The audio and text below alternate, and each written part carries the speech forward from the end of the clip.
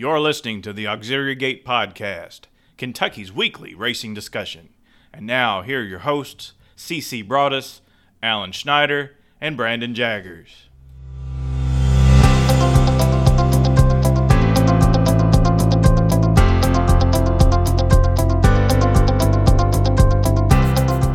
Hello and welcome to episode 26 of the Auxiliary Gate Podcast. I'm your host, C.C. Broadus, and I'll be joined a little bit later by Alan Schneider and Brandon Jaggers. So with Breeders' Cup just a handful of days away, you really need to start putting in your major homework and your research because there's a lot to do. There's a lot of races and a lot of horses to cover. And for that very reason, we decided to invite Vance Hanson from Brisnet.com and Twinspires.com to join us and talk about a specialty of his, the European horses. And if you're like me at all, I just can't cover every single horse. I know a lot of these European horses, but I don't know all of them. So I think you're going to find that Vance Hanson's a fountain of information. And I would invite you to not only listen to the podcast, but pull out a notepad and a pen and start taking notes, because I think those notes are going to come in handy on Friday and Saturday. And without further ado, here's our conversation with Vance Hanson from Sunday evening. Afterwards, me and Alan and Brandon will cover the Friday races at Keeneland on Breeders' Cup Day, and hopefully we'll give out a few winners as well. Here's Vance Hanson.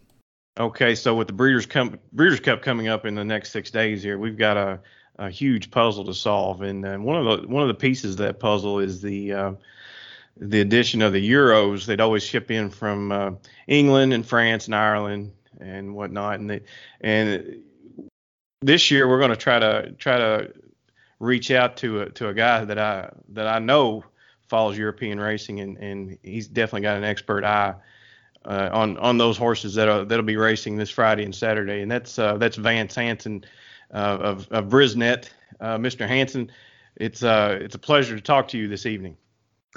Thanks for having me on. It's a pleasure. All right. So, first of all, I want to ask you a question. Now, you started out with a daily racing form. Is that where you started your career, or was it something prior to that? When I was in college, I did a couple of summers in the press box at Canterbury Downs in Minnesota. But yes, my first full-time position in the industry was with the daily racing form starting back in 1999. 1999. Okay. I know I've seen your name way back, but you were probably fairly young when you broke into daily racing form, right? Oh yes, I was 22. 22. Oh, wow. Yeah. I know you're not. You're probably pretty close to our age right now. So you broke in really early in your career. So you're working for Brisnet now. You do some handicapping, write some articles for them. Is that correct? That's right. I'm part of their editorial department. I moved there from the form in 2008, and we kind of cover editorial copy for three different websites. We have Brisnet, we have the Twinspires.com blog, which I do a lot of handicapping for, and also I do some for KentuckyDerby.com. So lots of different platforms over at CDI. Okay, well, that's cool. So do you wager on European racing? I know you follow it to some extent. I know you've done some blurbs for Twinspires on some recommended wagers and whatnot. Do you what's your extent of knowledge with the Euros? I've been following English racing in particular because since that's we carry that at Twinspires.com. I've been following English racing pretty closely for 10, 15 years now. And I do love to have a punt, so to speak, on English racing, particularly their major races and fixtures and festivals over there. So from the time of the before the 2000 Guineas, their flat season starts in April all the way through the end of October. I'm keeping an eye on that as well as the domestic scene. Have you ever visited any of those tracks in Europe? I actually did go over to England 2 years ago, took in racing at Sandown, kind of a run-of-the-mill card, but then I also attended Doncaster for the St. Leger in 2018, so I got to see some nice horses over there. Got to see Kew Gardens win the St. Leger and Too Darn Hot win the Champagne Stakes, it was an incredible thrill to finally get to see some racing in that country. What's the biggest difference you would say maybe between other than I know they run opposite of what we run here, but just for from a fan's point of view, what's the difference between American racing and European racing if you're attending the races? Um, in England, there's definitely a drinking culture associated with attending the races in England. I mean, when I went to Sandown, it was unbelievable walking around the grandstand and seeing how many different bars they had in there. And Doncaster was just almost like a huge drinking party on St. Ledger Day. I kind of jokingly told friends and colleagues that trying to navigate around Doncaster on St. Ledger Day was almost like attending the Kentucky Derby. It was just shoulder to shoulder. It was very tough getting around. And then as far as the people having a lot of beer and stuff, I mean, it was almost like the Keeneland drinking culture to the 10th degree, to the 10th power almost. So, but it was, like I said, it was an incredible experience, and the sporting, and it's great sport watching a lot of the best horses in the country compete on that day. Brandon, sound like you would fit in at Doncaster. I wondered if somebody was going to say that, but yeah, since it's Sunday and a school night, I'm staying safe until Friday, until I pop my first beverage. All right, guys, let's dive in. I want to work backwards. I want to start with the turf and spend more time on the Saturday races. I want to start with the Breeders' Cup Turf. Vance, I'm just going to name off a horse. I'd like to get your thoughts. First one I want to talk about, of course, is probably the favorite in the race is going to be Magical for Aiden O'Brien and the Coolmore guys. This is a daughter of Galileo, and 2 years ago she ran enabled to 3/4 of a length here at Churchill, and now she didn't come here last year, but now she's here in 2020. She's about as hickory as a mare as you can find. Vance, is this possibly a single in the late pick 4? I wouldn't go that far. I mean, she's definitely the horse to beat, and her form since that Breeders' Cup Turf 2 years ago has just been impeccable. I think she ran into ground in the Arc last year that was just a little too soft and heavy for her when she ran 5th, beaten 10 lengths. She was kind of a long shot that day, I assume, based on the ground. And then last time she ran in the Champion Stakes at Ascot just a couple of weeks ago and finished a decent 3rd. The ground was against her on that day too. Yeah, like I said, her form is just rock solid coming into this race. I think, I kind of wonder at the advanced age of 5 now whether she is possibly starting to show signs of kind of tailing off just a little bit based on that race at Ascot last time. So I'm not willing to stick my neck out with her as a single like I did with Enable a couple of years ago. Okay, let's go to the second year over there I want to talk about is Lord North. I think this horse, I don't know what to do with him. He might be over bet here. He finished way back in the British Champion Stakes. What was that, maybe 2 weeks ago, 3 weeks ago? Yeah. And before that, he was beaten by Gayoth and Magical at York. But before that though, he won the Prince of Wales Stakes, and that he beat Adeb and Barney Roy. Those are two nice older horses. But where does Lord North fit into the turf, going 1.5 miles? Well, yeah, for the first time in his career. Yeah, that's a tough ask, I think, stepping up if you haven't done that before. Trainer John Gosden pretty much blamed the state of the ground at Ascot for his poor show a couple of weeks ago. And then his 3rd in the Juddmonte International behind Gayoth. Gayoth obviously just had a huge pace advantage. There was no real other speed in that. And so that affected Magical and Lord North as well. I don't know if Lord North is as good as Magical, to be honest. And like you said, stepping up to 1.5 miles for the first time, he would be on the lower rungs of exotics for me if I was going to use him. All right, let's talk about a raider from, she's raced in France, her last 2 starts. This is Tarnawa. Tarnawa was last seen on Art Day, where she won the Prix de l'Opera over Alpine Star. I assume she's going to go in the turf. I think she's pre-entered in the Filly and Mare turf as well. What do you think about Tarnawa? Now she raced on the ground was really, really soft on ARC Day. Is this something that, racing on firmer ground here in America, is this something that maybe she's up against it? She's won 7 out of 13 lifetimes, so obviously she's talented. Yeah, I think the state of the ground, I think, is just going to be no problem for her, no matter what the condition is at Keeneland next weekend. This is now, when you talked about whether Magical was a single or not, I said no because I think this filly has got a lot of potential that she hasn't displayed yet, and I would seriously consider her being a possible top selection in this race. Undefeated this year in 3 for 3, and she beat a very good field in that Prix de l'Opera. Alpine Star as one of the top fillies in Europe, 3-year-old fillies in Europe, and she showed just such a wonderful closing kick to win that race on the ARC undercard. So, I think this filly is just getting really good at the right time, and I would seriously consider if she's, in the 4-1 to 6-1 range. I think she could be one to beat. Who's taking the mount on this horse? I'm not quite sure. Possibly Sumion. I haven't been unfortunately over. Yeah, we're recording this on Sunday evening, so I guess post draws will be on Monday, so we'll know for sure tomorrow evening. But let's talk about a horse I'm really interested in. This is Mogul. It's the son of Galileo out of a Danehill mare, and this is a 3-year-old, an improving 3-year-old. I really enjoyed his run at Longchamp in the Grand Prix de Paris last time. He won by 2.5 lengths, and he was really powering home late. Any thoughts on Mogul?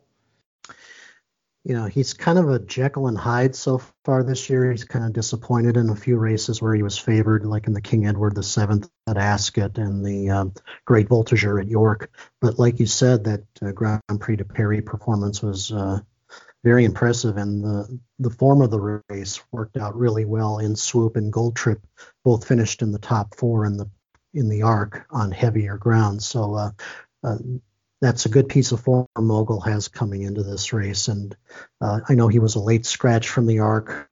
All of the O'Brien horses had to withdraw from the card that day, so we weren't exactly able to see how he was going to stack up in Europe's championship event. I think Mogul's inconsistency, I think, is a bit of a negative for me personally, but for fans of Coolmore and Aidan O'Brien, I think you're going to get a good price on this horse going into the race. But compared to Magical and Tarwana, I would take the fillies over him. And finally, another filly, Medaille, trained by John Gosden. This is a daughter of Frankel out of a Gone West mare, and she was last seen in the filly mare stakes on British Champions Card Day. Finished behind a really nice filly named Wonderful Tonight. Where does she fit into this puzzle? If the state of the ground were going to be softer and heavier than what looks like it's going to be forecast, it looks like we're in for a nice dry spell this coming week. I'd give her a look maybe for the lower rungs of the exotics, but she's only had the 2 runs this year. She obviously needed the one last time, but that being said, I don't think she quite has the class to compete against some of the ones that we've already discussed, just looking at her past performances over the last 2 years. So I would give Lord North more of a look among the 2 Gosden horses here. And before we turn the page on the turf, can any of the Americans stand up to the Europeans here? Maybe a horse like Arklow or United? I wouldn't think so, just based on pure form. Channel Makers run 2 excellent races in his last couple of starts in New York, and he's going for the lead. Although he's a bit of a well-known commodity at the Breeders' Cup. He hasn't performed well on the turf last couple of tries. So, but he might actually get the kind of ground that he might prefer next week, and a little bit of a give, but not a whole lot, compared to what he encountered a couple years ago at Churchill. So, never say never, but I think the Europeans, I think this is one of their best shots. This race in particular is one of their best shots of the weekend. All right, Alan or Brandon, do you have any questions about the Breeders' Cup Turf for Vance? Oh, no, I think you covered things pretty thoroughly. Yeah. Answered a few of my questions, to be honest with you. So we can move on. I mean, that's pretty thorough. Yeah, I'm making my notes as we go here. Well, let's work backwards. I want to talk about a race that really just I can never get a grasp on anymore, and that's the Breeders' Cup Mile on turf. This race, to me, it's wide open. There's a many different ways you can slice this pumpkin. And Vance, let's talk about first the 3-year-old colt from England, Camico, who just won the Joel Stakes at Newmarket last time. I went back. I've watched this race twice now, and I can't tell if maybe he's struggling with the ground or that was his 5th start of the year. It is maybe he's a little bit over the top. I didn't know what to expect out of the horse. What are your thoughts on Camico? He won the 2,000 guineas right off the bat to start the season. A very good performance. It wasn't the strongest guineas historically that we've seen, and then he's got stepped up in distance over the summer, and he kind of pretty much proved that he wasn't a 1.5 mile type in the Derby or a 1.25 mile type in the Juddmonte International. 4th in the Sussex Stakes at Goodwood. I think that's a pretty good indication of where he stacked up against the better milers in Europe this summer. And like you said, he won the Joel Stakes last time at Newmarket. I think that was a good effort. I think he was carrying, because he was a former Group 1 winner, I think he was carrying more weight than some of his older rivals in that race. So 131 pounds in that race. So it was a good comeback effort for him. I don't think he's the best European miler this year. And, to me, almost kind of looks like a Newmarket horse for the course, which is a straight mile over there compared to 2 turns here. I'm in the mood to fade on him. Okay, let's talk about Siskin for Juddmonte, trained by Gerard Lyons. I'm not real familiar with him. He was looking back at his past performance. He was 4th in the Prix de Milan behind Persian King and Pinatubo at Longchamp, and then prior to that, finished 3rd in the Sussex, and then prior to that, he won the Irish 2,000 guineas. Where does this horse fit amongst the best in the mile this year? On his best day, I think he would fit in this particular spot. I think the problems with him in the Sussex Stakes, where he ran 3rd and 4th in the Prix du Milan, is those were his only 2 starts outside of Ireland, and I know he acted up beforehand in both races at the gate. So he's a horse that kind of is a bundle of nerves, obviously, when he's on the road, and so that gives me cause for pause. He's actually stopping over here in Kentucky to compete in this race on his way to Japan to start stud duty, and I don't know if this race was always on the radar for the connections. This is almost maybe like I don't want to say afterthought. That's kind of too strong of a word, but it almost seems like that a little bit, sending him for this race. So if he acts okay in the paddock and doesn't act up in the preliminaries, I would give him a look, but you just don't know what you're going to expect from him.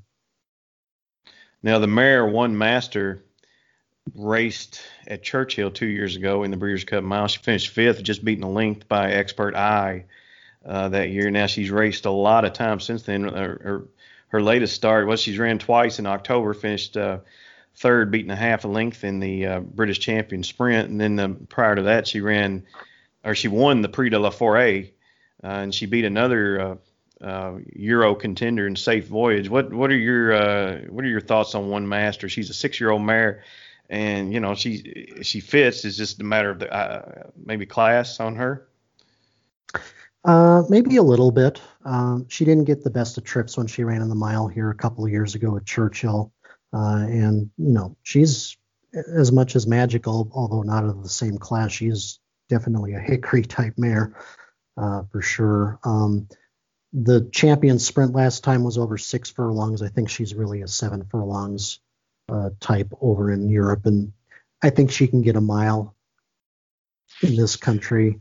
But if you look through her past performances, I mean, her major victories have been have come in the Prix de la Forêt, which is a 7 furlong event at Longchamp on the Arc undercard. She's won it 3 years in a row. That hits her squarely between the eyes, that particular race, that trip. I think of the European horses, in this race, I think she's probably the most dependable to give you a good run for your money. So yeah, I'd throw her in the exotics. I'd be slightly surprised if she won though. Well, I think that's asking a lot of a 6-year-old mare to run 3 times in a 30-day period. So, but like you said, I mean, she's 7 for 23 lifetime, so she's obviously like you said, she's hickory for sure. And what about Safe Voyage? I kind of viewed this one as maybe a cut below, but I mean, looking at his time form ratings, he stacks up here with some of the best in this race. Yeah, his recent races definitely do. He's a 7-year-old who's probably in the best form of his life, but if it's taken him five racing seasons to accomplish that, I just kind of question whether he's of the class to win a race of this caliber. I mean, I think the American contingent in this race is pretty tough and deep this year, so I would be against Safe Voyage. I think I agree with you. The one more I want to cover is Circus Maximus, and this is for Coolmore and Flaxman, who both won their fair share of Breeders' Cup miles, and trained by Aidan O'Brien. This horse looks like he's really out of form. Any chance for a form reversal here? I don't think so. He was my top pick in the mile last year, and he was pretty much shown to be a horse that doesn't have a really strong closing kick. And I think traditionally in a race like the Breeders' Cup Mile, you really need to have that turn of foot and acceleration, and he really doesn't have that. His one win this year was in the Queen Anne, which was on deteriorating ground at Royal Ascot, and he had won over that track before at that meeting last year, but since then his form has kind of tailed off, and yeah, I think his best shot was last year, and going into this edition, I don't think he's in the right form to make him appealing. Yeah, I think we're kind of in agreement that the Americans might have the edge this year, possibly in the Breeders' Cup Mile. Oh, yes. I believe so. All right, let's talk about, let's go backwards to the filly and mare turf. I think this race is another one that's difficult. I want to talk about first Peaceful, a 3-year-old filly trained by Aidan O'Brien, again for the Coolmore gang. Last start on heavy ground, she was nowhere in the Sun Chariot Stakes. That's a grade 1. And then before that, she finished second in the Matron Stakes. Doesn't it take it takes quite a bit for a 3-year-old filly to compete against the older mares at this point in their career, don't you think? Yeah, it takes a special one to beat them.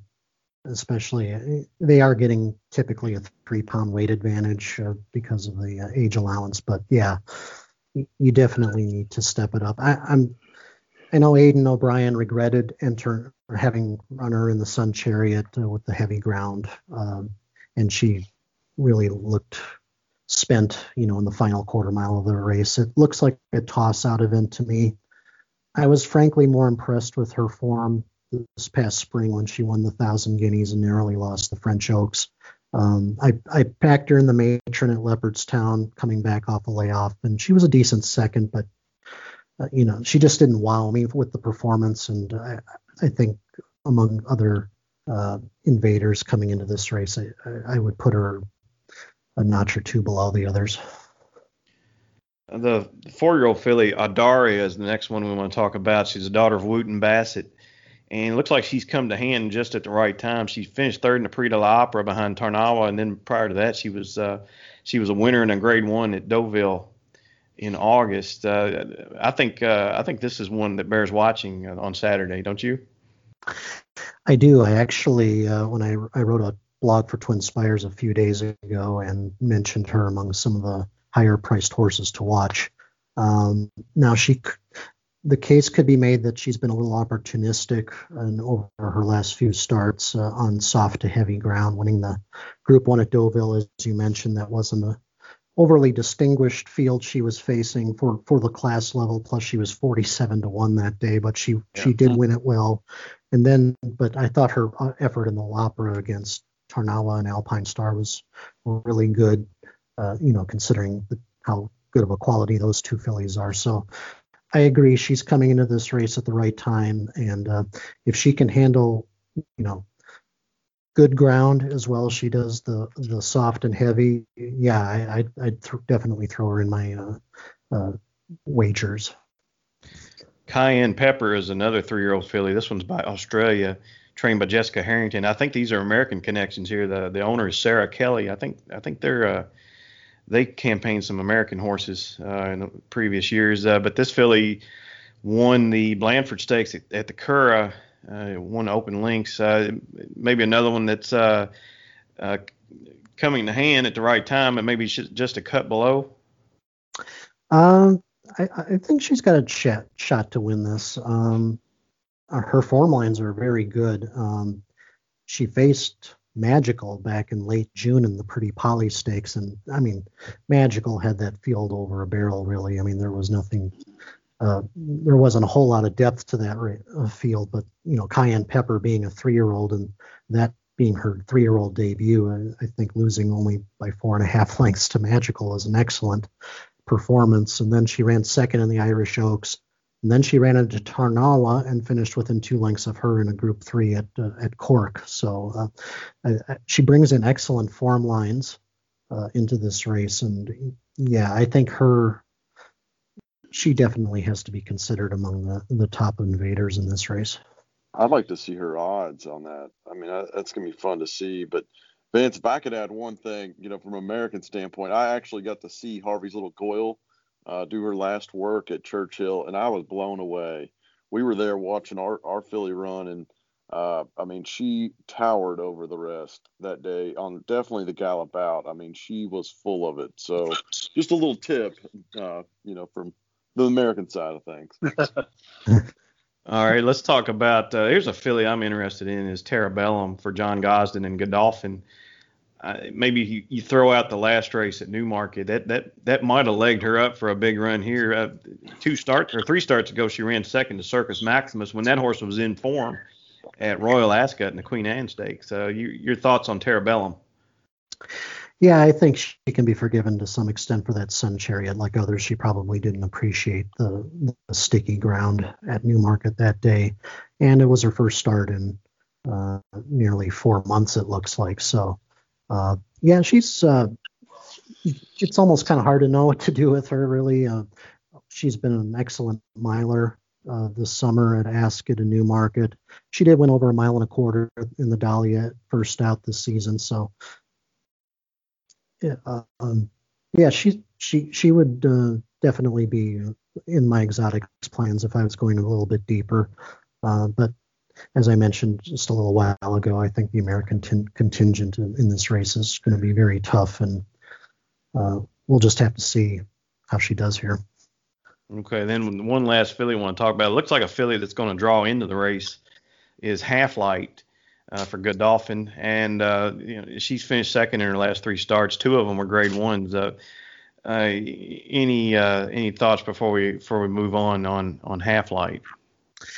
Only that I've kind of heard a rumor or two in the last few days that she actually isn't going to ship over. So you don't hold that to me, but I've kind of heard rumblings about that. So, but just in a general quick comment on her, I think she's probably a cut below some of the others we've just talked about. So I'll leave that there. All right. So all right, let's move on to Friday's races. The 2-year-old, the Future Star Friday. And of course, that's there's several Euros in all of these. Well, on all the turf races. Alan, you have any thoughts on those or any questions for Vance on those races? Yeah, there's a lot of those Euros in these races, so we don't want to go over everyone and waste your time too much. But in the Juvie Turf, Battleground for Aidan O'Brien, it's by Warfront out of Found, who won the Turf in 2016, I want to say. It was 2015 at Keeneland, actually. 2015, that's right. Do you think we could see a performance from him? Something akin to that massive turf pedigree? Do you think he figures in this spot? He absolutely figures. I guess the main issue I would have is he hasn't run since July 28th in the vintage at Goodwood. So that's a bit of an unusual layoff. I know he wasn't quite ready to make some of his fall targets for Coolmore, but yeah, if you go back and look at the replays of the Chesham at Royal Ascot and the vintage at Goodwood, you see a very professional looking racehorse that looks really good, and I think he's got a potential to be a huge player in the English or Irish classics, wherever Aiden wants to point him to. So yeah, good effort on next weekend is certainly within the realm of possibility. It's just going to depend on his odds and how comfortable you are at playing a horse off such a long break. Yeah, and we go over the juvenile sprint, which a lot of times people kind of ignore this race. I think it's kind of interesting this year, I guess, because there's 13 Wesley Ward horses entered, or 15, whatever it is. But Golden Pal in this race, she's bred top and bottom to win this race, being out of Lady Shipman. She got beat at Norfolk in the Norfolk. Should that defeat give anybody pause in this race, or could she be special enough to win this? Is there any reason for that defeat in the Norfolk? No. I think his return performance at Saratoga was super. He's got a lot of speed. The awesome American Speed has won both the past runnings of this race. So I would not hold the effort at Ascot against him. That was his first time on turf. He was shipping from the United States, and the horse that beat him only narrowly was the Learjet, who is entered in the juvenile turf, and he was really good at that time in the spring. Right before winning the Norfolk, he had set a course record in his debut. So that was a quality opponent at the time for Golden Pal. The Learjet's subsequent form hasn't panned out. I think he was kind of more of an early season precocious type, but Golden Pal ran super in that race, and I would expect him to be a very solid and strong favorite to beat here. What about the over/under on how many Wesley Ward horses actually go on the spot? What do you put it at? Oh, wow. Some of them I think are fairly deep on the AE list, I think. Oh, man. I'm going to say 4. 3. I'd say 3. 3. All right. What the heck? I don't know.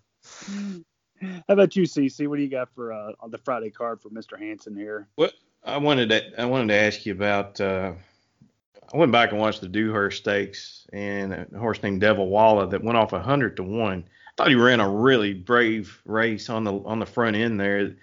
What are your thoughts on this horse? He's probably a cut below, but on the other hand, I'm going to use him regardless. What are your thoughts on Devil Walla versus a horse like Cadillac? Cadillac is probably going to be a lower price than Devil Walla, but Cadillac finished behind the horse in the Dewhurst Stakes. Yeah, of the two, I would have to go with Cadillac for a rebound performance. I think Cadillac's form lines are just better in general. If you look at Cadillac's form lines, he in the Futurity Stakes at the Curragh, he was beaten a half length to Max Swinney, who just last weekend won the Group 1 Vertem Trophy at Doncaster. And then in the race before the Dewhurst in the Group 2 at Leopardstown, Cadillac won by 3.5 lengths over Van Gogh, and Van Gogh went on to win a Group 1 in France last weekend as well. So I think Cadillac was probably not done well, perhaps by the state of the ground. It was probably a little soft. He runs well on soft, but that was probably a bit softer than even he would like in the Dewhurst. So I would kind of expect him to run a better effort, and he's a horse to watch, I think, in the upper single digits as far as the odds. Devil Walla was second, 3 back in the Jim Crack, which is a 6 furlong race. Normally caters to sprinters and precocious types, but then he didn't run so well in the Mill Reef at Newbury and before the Dewhurst. So I just think he has a little bit more form to find than Cadillac. All right, Vance, before we let you go, and this has been really, really a good listen for me. I could listen to you talk about these horses all day, But before we let you go, do you have any other thoughts on any standouts for you at Breeders' Cup 2020 at Keeneland this year? Euro or non-Euro, or Euro or American? Is there anything that you're going to be looking at? I think the two horses I would be excited to take a look at it. High single-digit odds, closing odds. One of them is Alexandra in the Turf Sprint. I think historically this race caters to horses that are course and distance specialists, and she's one of the four top players as far with those credentials. She hasn't run since the Jaipur back in June at Belmont, where she beat the boys, but this race has often fallen to a horse that comes in really fresh. We know she likes the course, having won the Franklin County last year. I think she might wind up being a sort of a wise guy pick, perhaps as the week goes on. But I'd give her a look over horses like Imprimis and Got Stormy in the Turf Sprint. And I think another horse I'd be very interested in looking at is Tom Stata in the Classic. He's the last race in the Whitney at Saratoga is an obvious toss-out, considering his poor start in that race. We know he loves Keeneland. He's done pretty much everything right outside over the last 12 months outside of the Whitney performance, and I just think he's going to take a lot less money than the Baffert horses there, and 'tis the law. So I think those two probably are some of my key plays next weekend for the win end, on top of as well as Tarnawa, who I mentioned earlier. So I'm probably leaning toward Tom's D'Etat as well in the Classic. My biggest concern, I assume you don't have any concerns at all about the horse going 10 furlongs?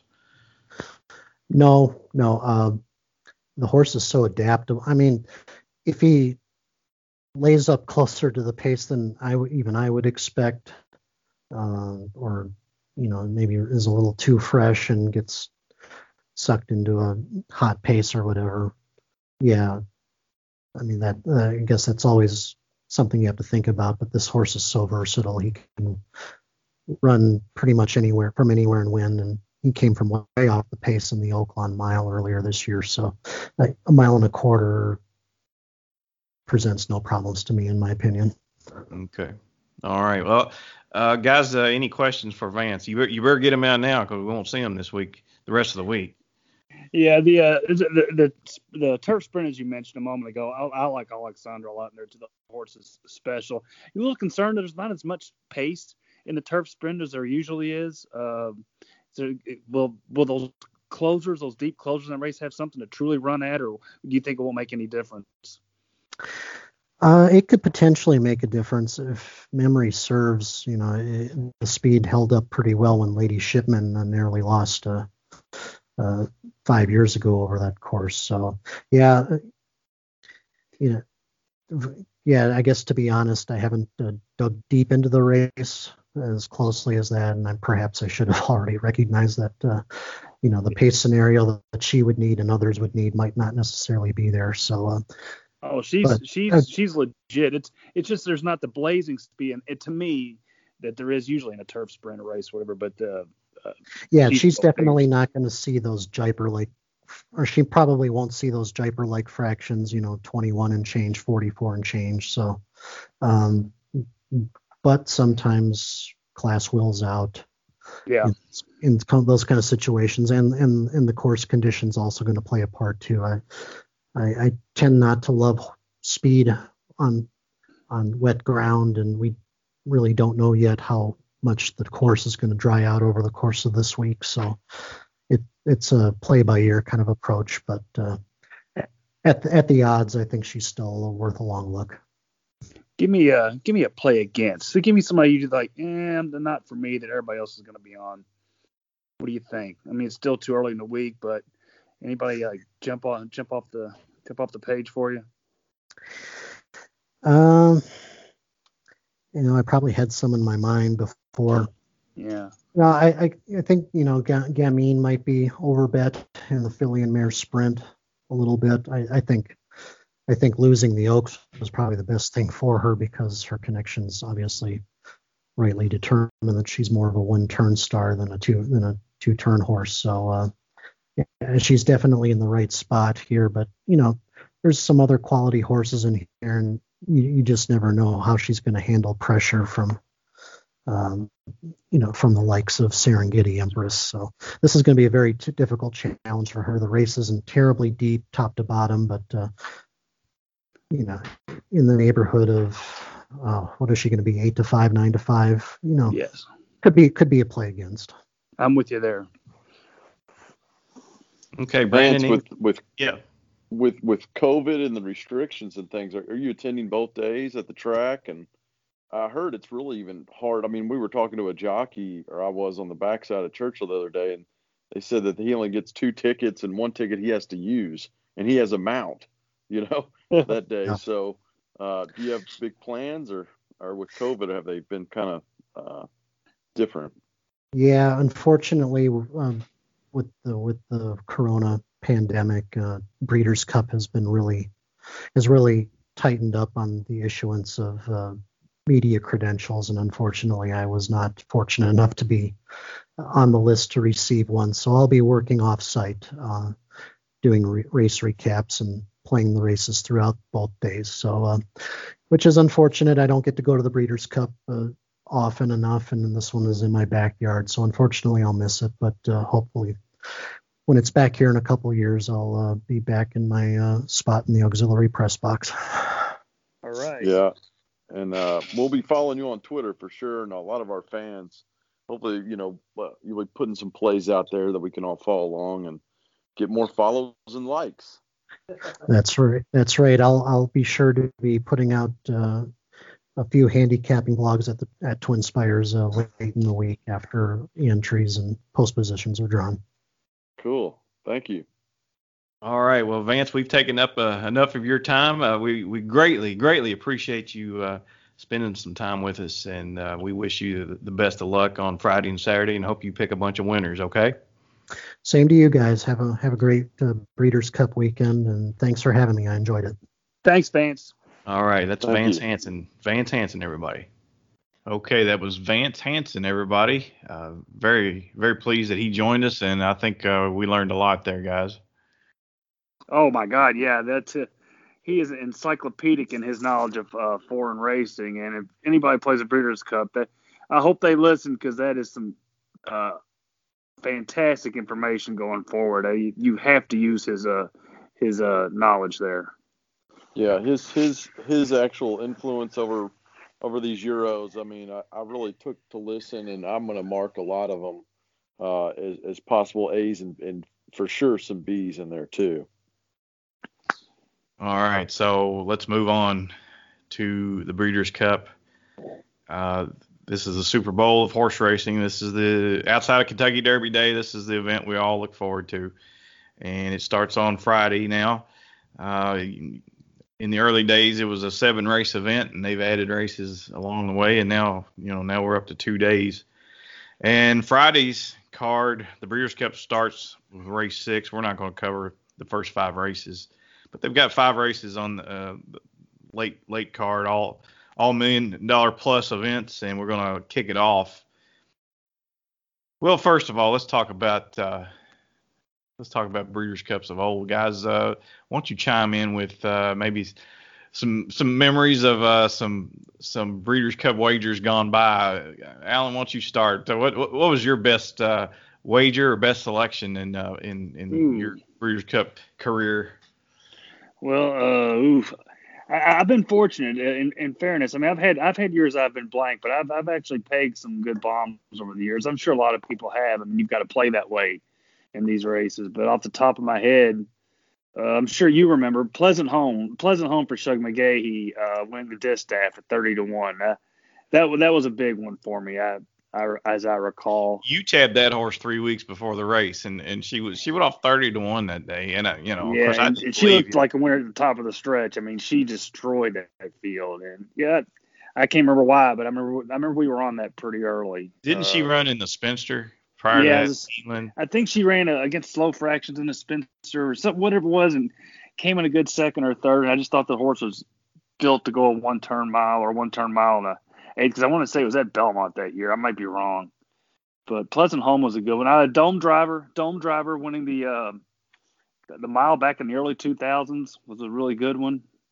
Off the top of my head, I think he beat Rocket Gibraltar, the heavy favorite that day. Was on him.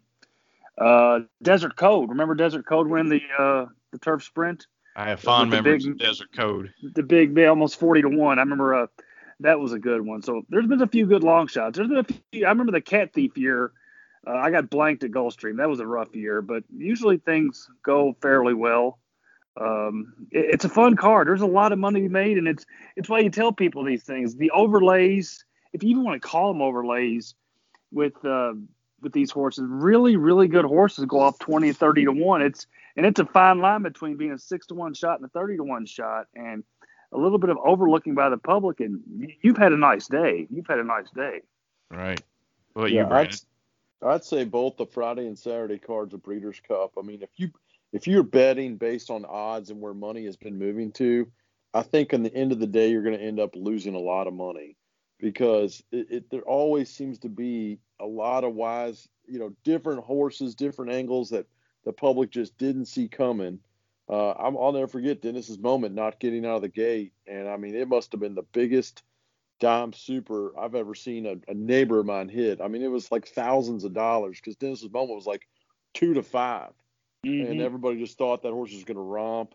I hear that horse is back to jogging again and posted a workout I saw the other day. But that's like, it can be at some crazy days. So if you feel in your gut, even it's hard to say, like Alan said, to be on a 30-1 shot even 2 or 3 weeks out before a race.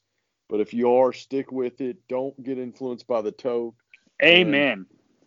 And, it's the best day out of all the days that if you are going to catch a shot, any of these horses can really win on their best day, and they're all poised to do that, both on Friday and Saturday.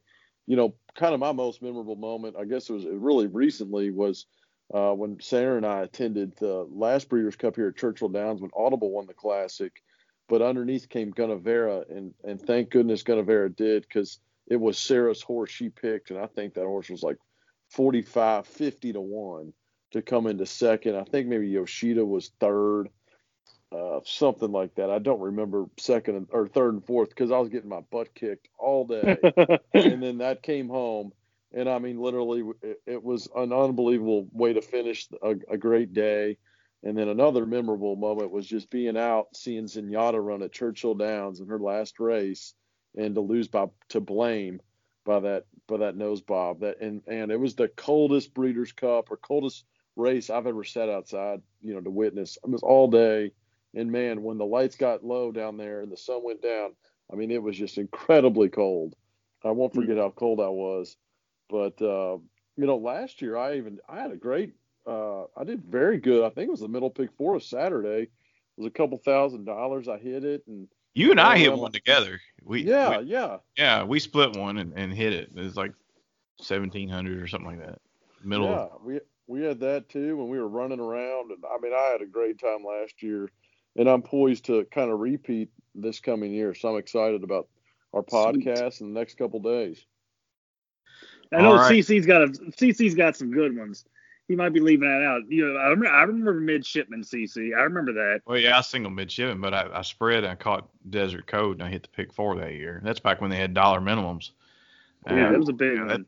That paid good. The ones I'm thinking of are the ones I missed. I picked Caraconte out in the post parade. That horse was beautiful, and I liked him because he had Sunday Silence blood.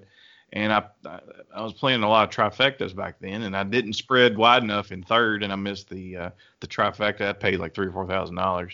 And those are the kind that I think I remember more than the hits. So, and I had the last time the Cup was at Keeneland, I liked Tepin, and I didn't catch a second or third place finisher in my try. So those you gotta bring those home if you're gonna have a good day. But let's move on to Friday. Let's talk about these Future Star Friday horses.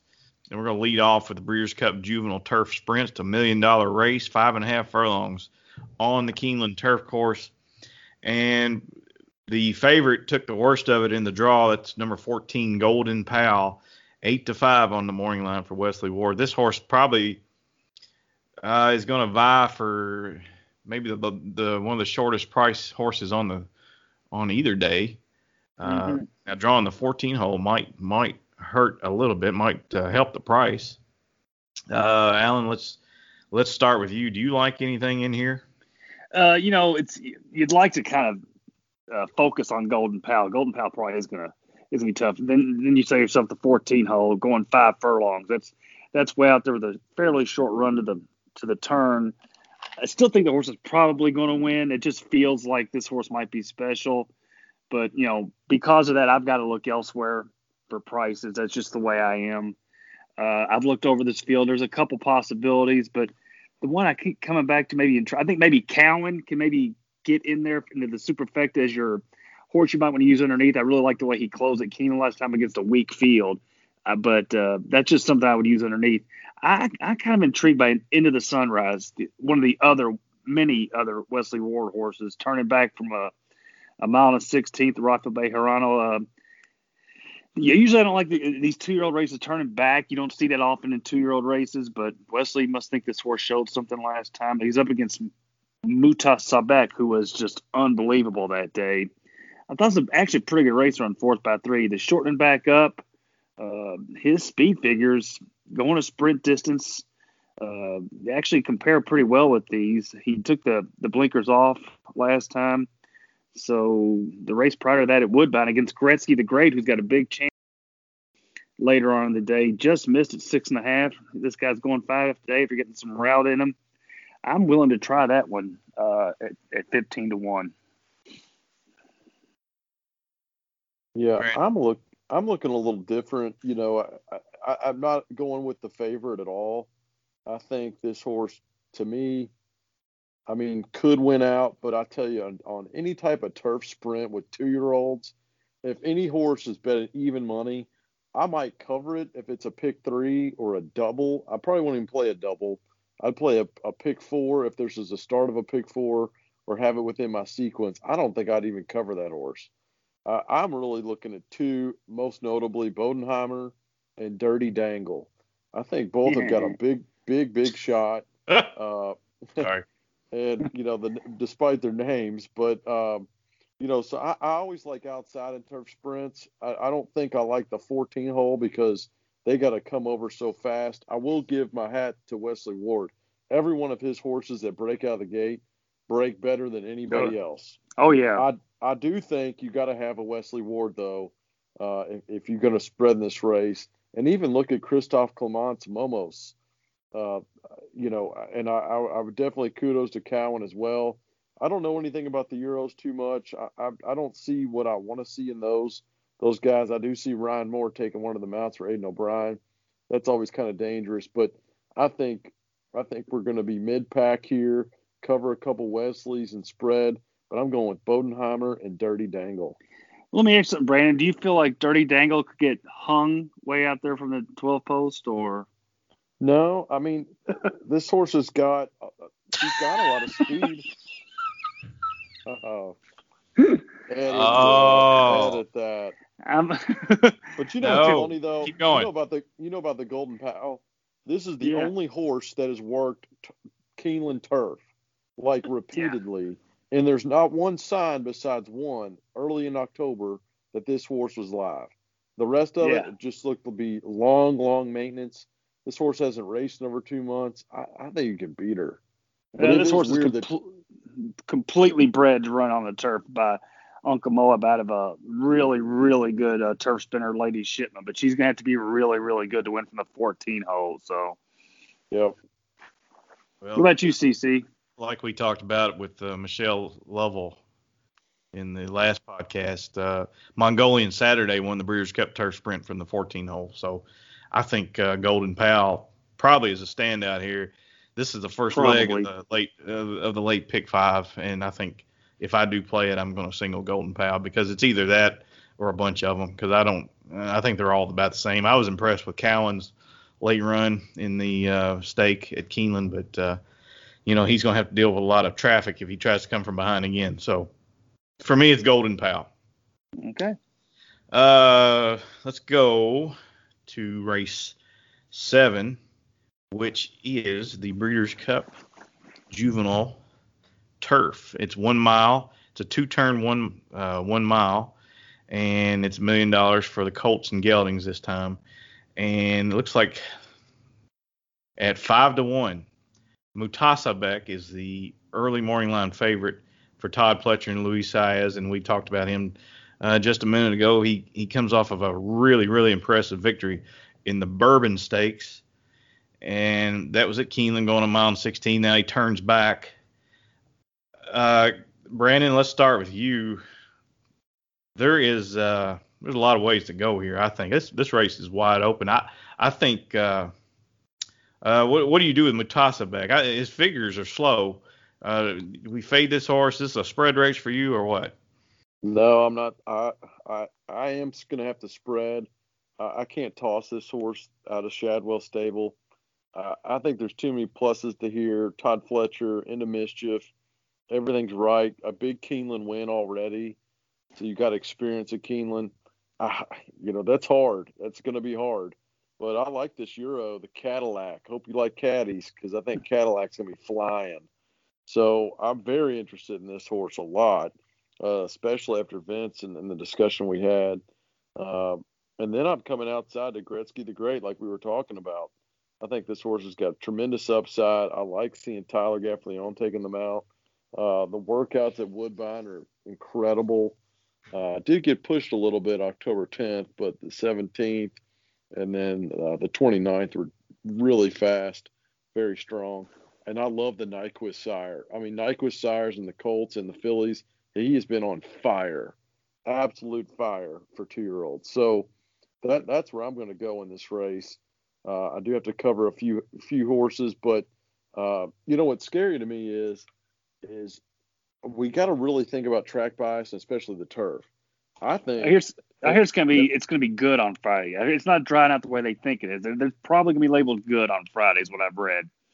Man, I think it's gonna be almost like definitely good, but firm. I think we're gonna get firm maybe by Saturday, but if not on Friday. And if it's firm, these horses are gonna fly. So I'm gonna look to not play many closers. But I tell you, Friday's going to be the big telltale as to how the track is really playing, because it is taking moisture overnight with the frost and dew. But, we just got to pay attention to that. And if you remember during the summer or the fall, whenever when they were racing out there, they were setting record times, man, on that turf. So I think it's going to be very speed favoring if it comes in as well as it will. All right, Alan, let's go to you. I was blown away by Mutasabek's last performance at Keeneland. I was actually a little lukewarm on the horse that day. I was kind of wondering why he was favored, bet the way he was. I saw after the this colt just blew him off the track down the stretch. Does cut back to a mile. If you can look at the push button move he made at the top of the stretch. I don't think the losing that 16th of a mile is going to hurt. I'm going to make him my tepid top selection. When I saw that he was entered in this race, which I assumed he would be, I wanted to single him. I was that impressed by the race. As I look at the race, it's a lot harder to want to do that because I think the aforementioned shot, Battleground for Aiden O'Brien, we mentioned earlier with the Vance, he's by Warfront out of the mare that won the 2015 turf at Keeneland. I think you have to consider both of those guys. I like this outside Euro, Go Atletico, quite a bit. I would also you've got to consider Gretzky the Great as well. He's come off a hat trick of victories, and he could easily beat the puck out of these horses. So at the end,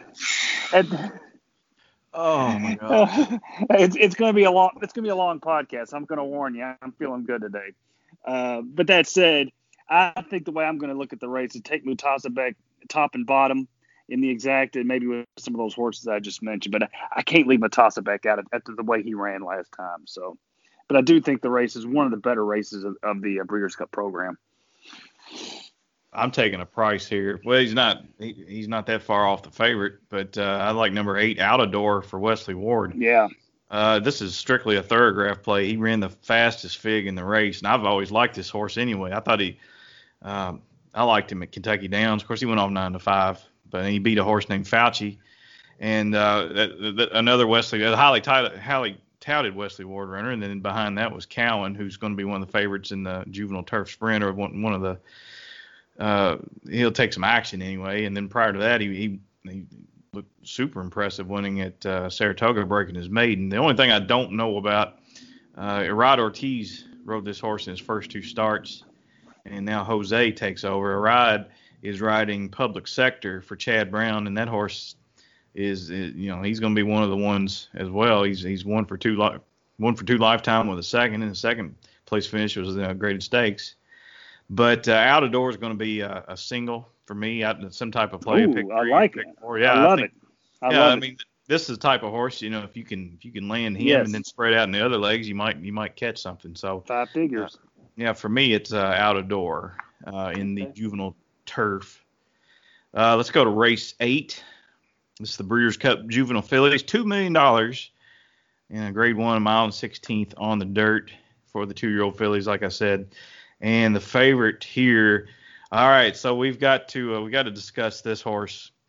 She'll probably be the favorite. She's 9-5 on the morning line. Princess Noor for Bob Baffert, undefeated in 3 starts, and she looked absolutely amazing by the eye test. But she comes in slower than a lot of these. I don't know. As a horse player, you're supposed to bet against these types. But, man, she's looked amazing on the track, just winning those 3 starts. Alan, let's go to you. How do you handle Princess Noor? This is a good race. I'm not crazy about it from a betting standpoint because I like you. I'm not sure what to do with Princess Noor. I think if you like you've got to give tons of props to Kim McPeak's horse on the inside, Simply Ravishing. I think maybe the way I might approach the race is if Princess Noor is a real deal, or if Simply Ravishing is simply a better horse than Princess Noor, play them both on top, and perhaps use Crazy Beautiful, who I don't think has any business being anywhere near 20-1, as an underneath key horse. Perhaps you do that, use Princess Noor and Simply Ravishing, and put Crazy Beautiful 2, 3, 4 behind them in the exotics. But you're right, Princess Noor has looked fantastic. The competition has been kind of the numbers are kind of whereas Simply Ravishing has done absolutely nothing wrong. And even once you get to those 2, there's still a lot of other ways you can go. Vequist, Day Out of the Office, Girl Daddy. A lot of these horses are very impressive. You got to narrow it down somewhere. So the way I will approach is I will probably use Crazy Beautiful as an underneath key and then just hope I can have the winner on top. Brandon. Yeah, I'm going Simply Ravishing on the rail. I don't think the rail is all that bad at Keeneland. I like to see this horse do pretty well and will definitely be on the pace, I think, early and challenging with Vequist. Those are really my 2 best plays. I think Day Out of the Office is very well touted, done very well thus far. I just, has got good trips, though, the last time at Belmont. So I'm thinking, and like again, Nyquist and the sire of Vequist, I want to make those 2 plays. I think you can also watch for Girl Daddy, but Princess Noor, like CC said, the speed figs are a lot slower than everybody else, but Bob Baffert's going to have this one dialed up, and it's a $1.3 million horse. So not this time. Ran second in the Breeders' Cup Juvenile, and these not this times babies have just run out of their minds. So it's going to be tough. Hard. It's going to be tough. Yeah.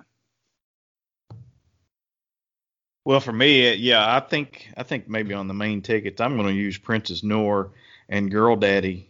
I think Girl Daddy has a major move forward in store. She ran big on debut, and she was highly touted. I think Dale Romans thinks a whole lot of this filly, and then she came right back and won a stakes race on Derby week, winning that Pocahontas Stakes, going the 1-turn mile. And she's had 2 months to work with now. I have a feeling that we're going to see a major move forward from her, and if she does, she's going to be tough to beat here. And like I said, Princess Noor probably is better than her speed figures indicate. Yeah. She's never been asked in any of her starts, and and it's Baffert, so I got a feeling that she's gonna be tough to handle here. And then of course your B's are gonna be Simply Ravishing and Vequist and Day Out of the Office, and I think like you said, Alan, Crazy Beautiful is being overlooked at 20-1. So I think I don't want this race to knock me out, but I think I'm going to concentrate on Girl Daddy and Princess Noor. All right. Fair enough. So let's talk about race number 9. This is the Breeders' Cup Juvenile Fillies Turf. Again, a 2-turn mile on the grass for 2-year-old fillies. And a tepid favorite here, number 5, Aunt Pearl for Brad Cox. And ridden by Florence Giroux. She's undefeated in the 2 starts. Last seen winning the Jessamine Stakes. Brandon, I know you're probably suffering from withdrawals. You hadn't had a chance to talk about Brad Cox lately. We talked about Take a sip of that Brad Cox Kool-Aid and tell me who you like. Yeah, it's going to be Brad for sure. I'm leaning to that horse. We've seen that horse in the morning. I do think, though, a wild card in this race. I mean, these are awesome horses. I mean, I can't wait to see it. But definitely Aunt Pearl. I've always loved Plum Ali or Plum Ali, however they pronounce it. Christophe Clement. I mean, he was on fire up in Saratoga. I think he could have he should get one of these races at some point. But I'm going to lean outside, all the way outside, to editor at large for Chad Brown. It's Chad Brown. He's been – I know he's like the leading trainer and stuff up in Saratoga, Belmont, but he has been real quiet here in Churchill and Kentucky, and I think it's because his strings aren't the A strings that he normally brings. So I think editor at large is a big wise guy play that I'm going to be watching. Ran against Plum Ali before. Didn't do terrible. Had a pretty long path coming home, and just kind of a short getting home from that last race. I don't know what that stake race is called, but Grillo. Horse shows a lot of speed early. So I hope we see editor at large underneath. All right, Alan. Okay, I think Aunt Pearl could be very, very difficult to beat in here. I love the way she's just commanded the lead, commanded the pace throughout in the first 2 starts. I think the horse obviously figures. I'm going with Campanelle for Wesley Ward, though. I believe this horse might be special. Earlier in the year, if you recall, Wesley Ward's Gulfstream 2-year-old contingent was struggling. Even Golden Pal got beat at Gulfstream. That was not the case with Campanelle. Campanelle blew him off the track in his first start, while Green went 55-3, going 5 furlongs. Was clear. They take him to Ascot, beats the fillies in a Grade 2, then beats the males in a Group 1. I think they're probably pointing for the spot. He gets Frankie Dettori, stretching out to a mile. I believe we're at a mile here. Yeah. I don't think it's any problem. This horse is slightly stretched out all 3 starts. He's undefeated. I think Stone Street's got a good one here. And I would be tempted to single Campanelle because in that debut bout, I would also add she beat another Wesley Ward horse, Royal Approval, who was 9 lengths clear of third, and that horse has come back to be a stakes winner. So give me Campanelle on the spot. A lot of respect for Aunt Pearl and possibly a couple of the other Euros, but you got to take a stand somewhere. I'll take a stand with Ward and Campanelle. This is a spread race for me. I don't have a real opinion here. I will mention, Plum Ali and Aunt Pearl probably would lead my selections, but I do want to give some love to the 12-horse Spanish Love Affair for Mark Cassie. I don't care for the post, but she ran okay in her last start, and she's improved every single start. She's a half sister to a filly named Spanish Queen, who won 2 stakes races and was fast doing it. So I think she's worth a look at 15-1. I think that those odds are about right. So I would definitely consider using that one. But if you had a gun to my head, I'd say Plum Ali would be my selection. But I think this could be cut several different ways.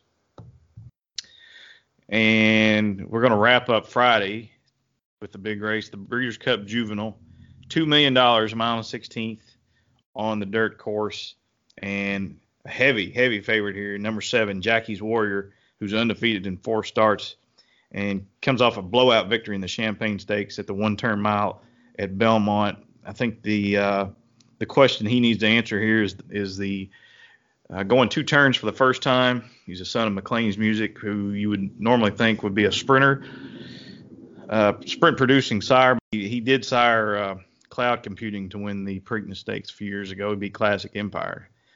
Jackie's Warrior is going to take a lot of beating here, but Alan, can we beat him? Yeah, you probably can beat him. I went. This reminds me of the distaff. I go back and forth in my head who I don't want to take on top.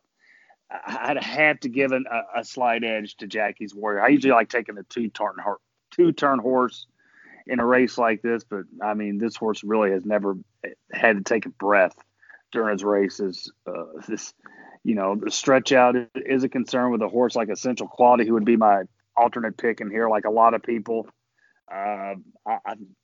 You make me choose. I'm going to take Jackie's Warrior. Pure speed.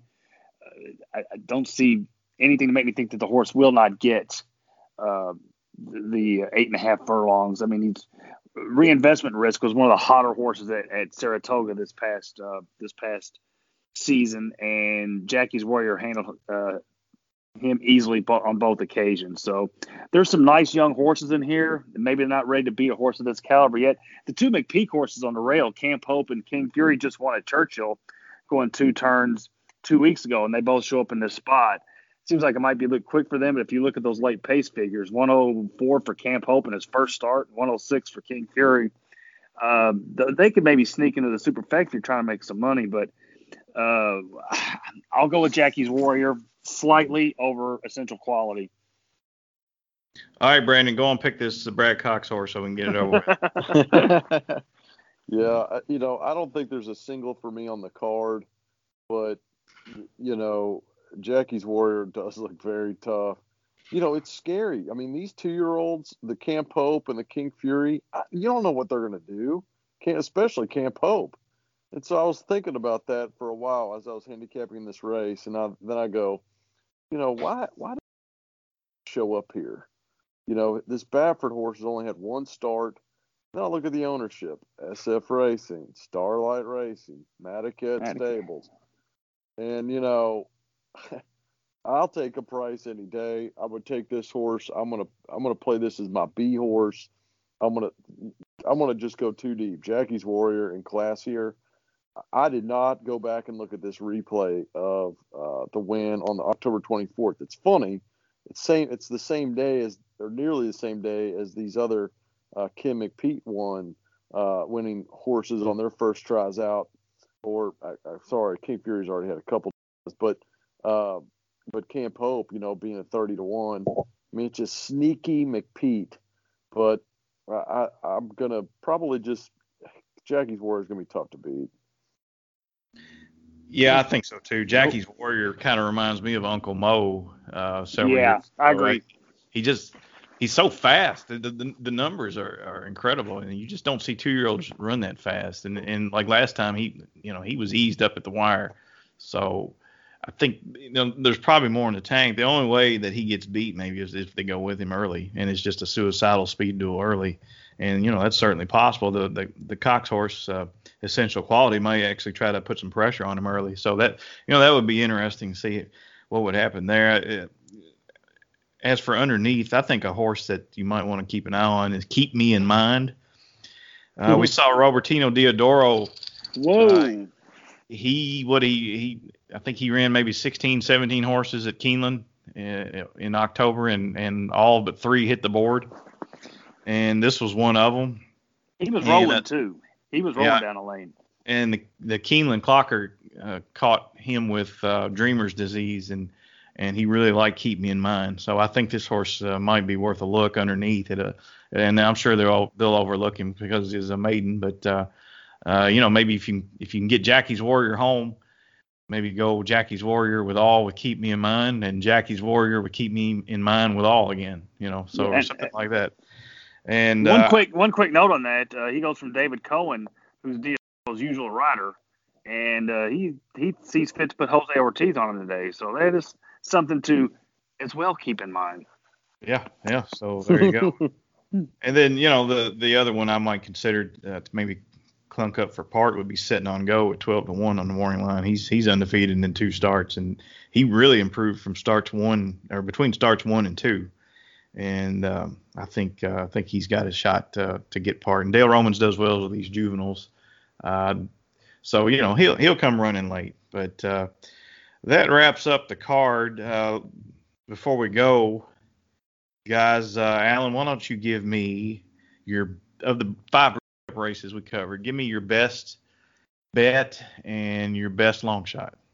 Ooh, okay. Let me scroll back through here, folks, if you don't mind.